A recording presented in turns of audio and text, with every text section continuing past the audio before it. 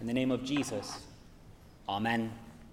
Dear brothers and sisters in Christ, the world shouldn't be this way. Countless examples. Nobody likes it, but at least we can understand it when we can point to one kind of sinner and say, you did that thing. Sinners got hurt by their sin. I guess I can understand it. But what about when you just can't for the life of you figure out whose fault it is? When you can't actually understand what went wrong?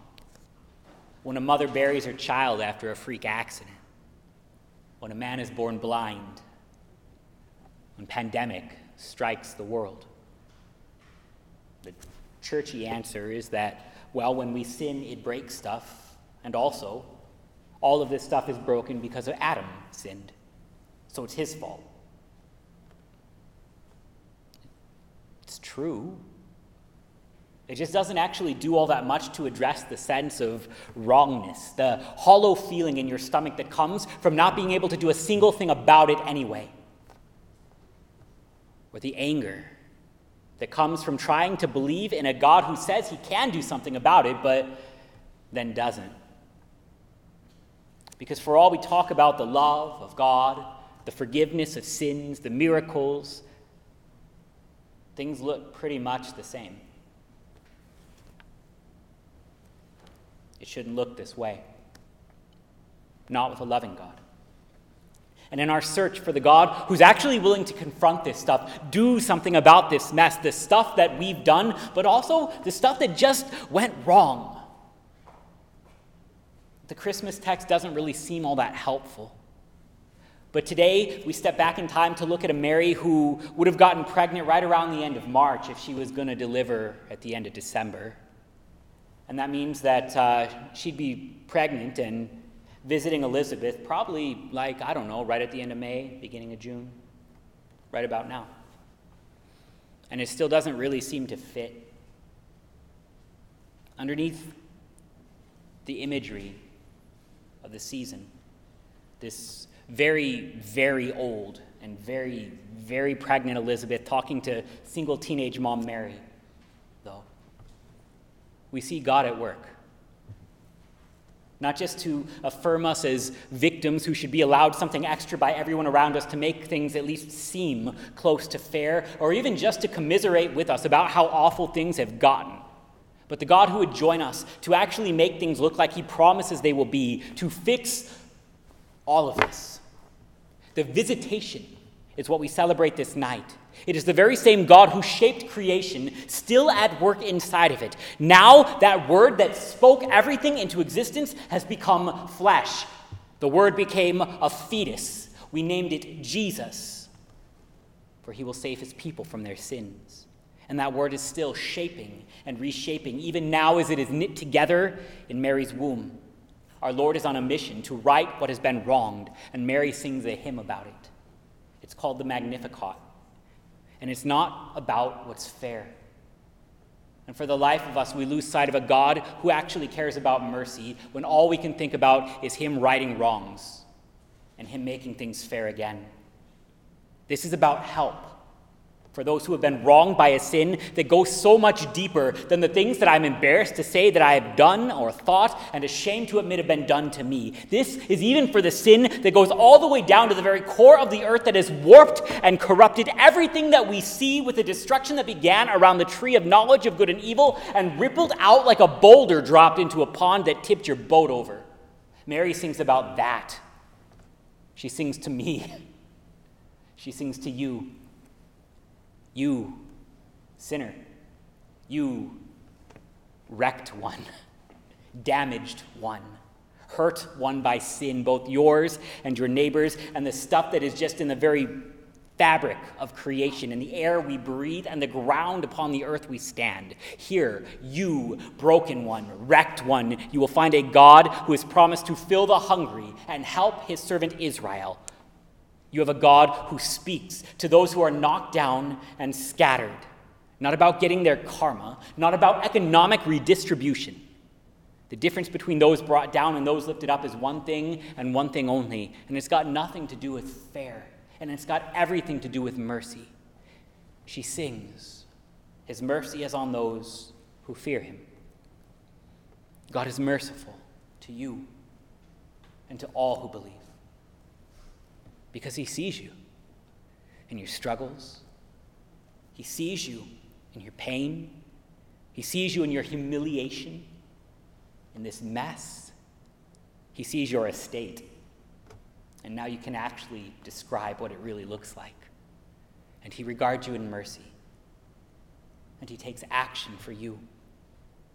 Our Lord does not stand back as Mary sings this hymn about him. He's entered into creation. God Almighty can not but kick at her stomach. God Almighty, who shaped the heavens and the earth and has promised to redeem him, enters into the lowest of the estates. Here he is nothing but a child who will flee as a refugee to Egypt. But John knows it and can't help but leap in the womb even as he is being formed too. Because the Magnificat is a hymn to the God who created us and promised not to stand back while we descended into destruction. It is sung by two pregnant women who in faith actually see the whole thing happening right now in a fetus. Elizabeth and Mary know what it is to look over the very face of the deep and witness creation. They know what it is to see God making something, bringing life from water. Even as a virgin would grow a clump of cells into Jesus, who would walk and talk, eat and laugh, die and live. This same Jesus enters creation for you. The Magnificat is a hymn about Jesus who will come into this world to right what is wrong, not simply by bearing a sword at everybody who has caused harm to another, but by showing the strength of his arm even as it is nailed to a cross for the sinners, for me, for you, for all who have been wronged, for all who have wronged others. Here our Lord comes to those who cannot save themselves, who cannot aright this world simply by setting their minds to it. Jesus shows his mercy that you would sing of joy, that you would know of truth, that you would get to sing along with Mary this hymn of hope. Now, creation is shaped through means again. Christ will be born of Mary. God will bind himself to means of this world, to the forms and ways and world that he himself made. Here, he is the shoot of the stump of Jesse. He is not a new tree, but an answer that would grow from what everybody thought was already dead. Our Lord would come into a world that was falling apart, from a lineage that was all but too humiliating. And he would bear the cross and redeem the entire world. Because our God has never once worked by stepping farther away from you in order to help you. He has never once abandoned you to do something different when this wasn't going according to plan. Your God only steps toward you because he loves you, so that what is wrong would be made right again. And he doesn't even have to break everything and start over like we do. He bears the destruction himself. He dies, bringing to nothing all that was broken. And he rises, showing us that we too will rise. We too will transcend the pains and sins and evils of this world because he himself has brought them to nothing for you, that you would be more than the sum of what's right or wrong in this world. Here tonight we celebrate the visitation because our God would dwell with us in creation here and now and for you, so that when things seem wrong, we might still find hope in the God who still works through means. He exalts, he feeds, he helps, and he speaks. He resurrects everything that falls apart. Even as the shoot comes from the stump of Jesse, he joins you in your weakness, in your frailty, in your humility, in your death. And he exalts you, he lifts you up in a flesh that will not ever taste humiliation or death again. He remembers you in mercy that is our everlasting hope, that the help of the helpless would be simply Jesus given to you. Jesus is your Jesus. You are his child, baptized. And that means that you have an unchanging identity as somebody that God would help, as somebody that God would love, as somebody that God would adopt into his own family, so that your identity would be rooted in something more than a passing situation or circumstance. Your identity would be more than what people could do to you or say about you. You are Israel. You are baptized into God's kingdom. You are made an heir of a promise. This identity goes deeper than anything that anything else wrong could ever say about you. You are someone God remembers in mercy. And he speaks that hope to you over and over again, that in your time of need, you might have hope.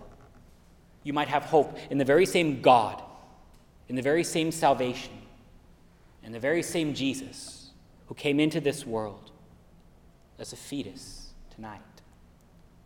The world didn't look like it should when Mary visited Elizabeth, but she sang a hymn of hope because she knew that it didn't look like it should, but she was willing to say a very bold word. Yet. It doesn't look like it should yet, but it's coming. And now, things maybe don't look like they should yet. But even now, we can sing Mary's hymn because we know too. She heard the promise of what the Savior would do. And even before he met her eyes, she knew it to be true. She knew what this child would grow up to accomplish. And all of these things, even before we finally see the result of it in the resurrection, we know that they are ours too, that our souls would magnify the Lord also. Because even now while we wait, our Lord still regards us in mercy. And even now he acts. Be at peace. Amen.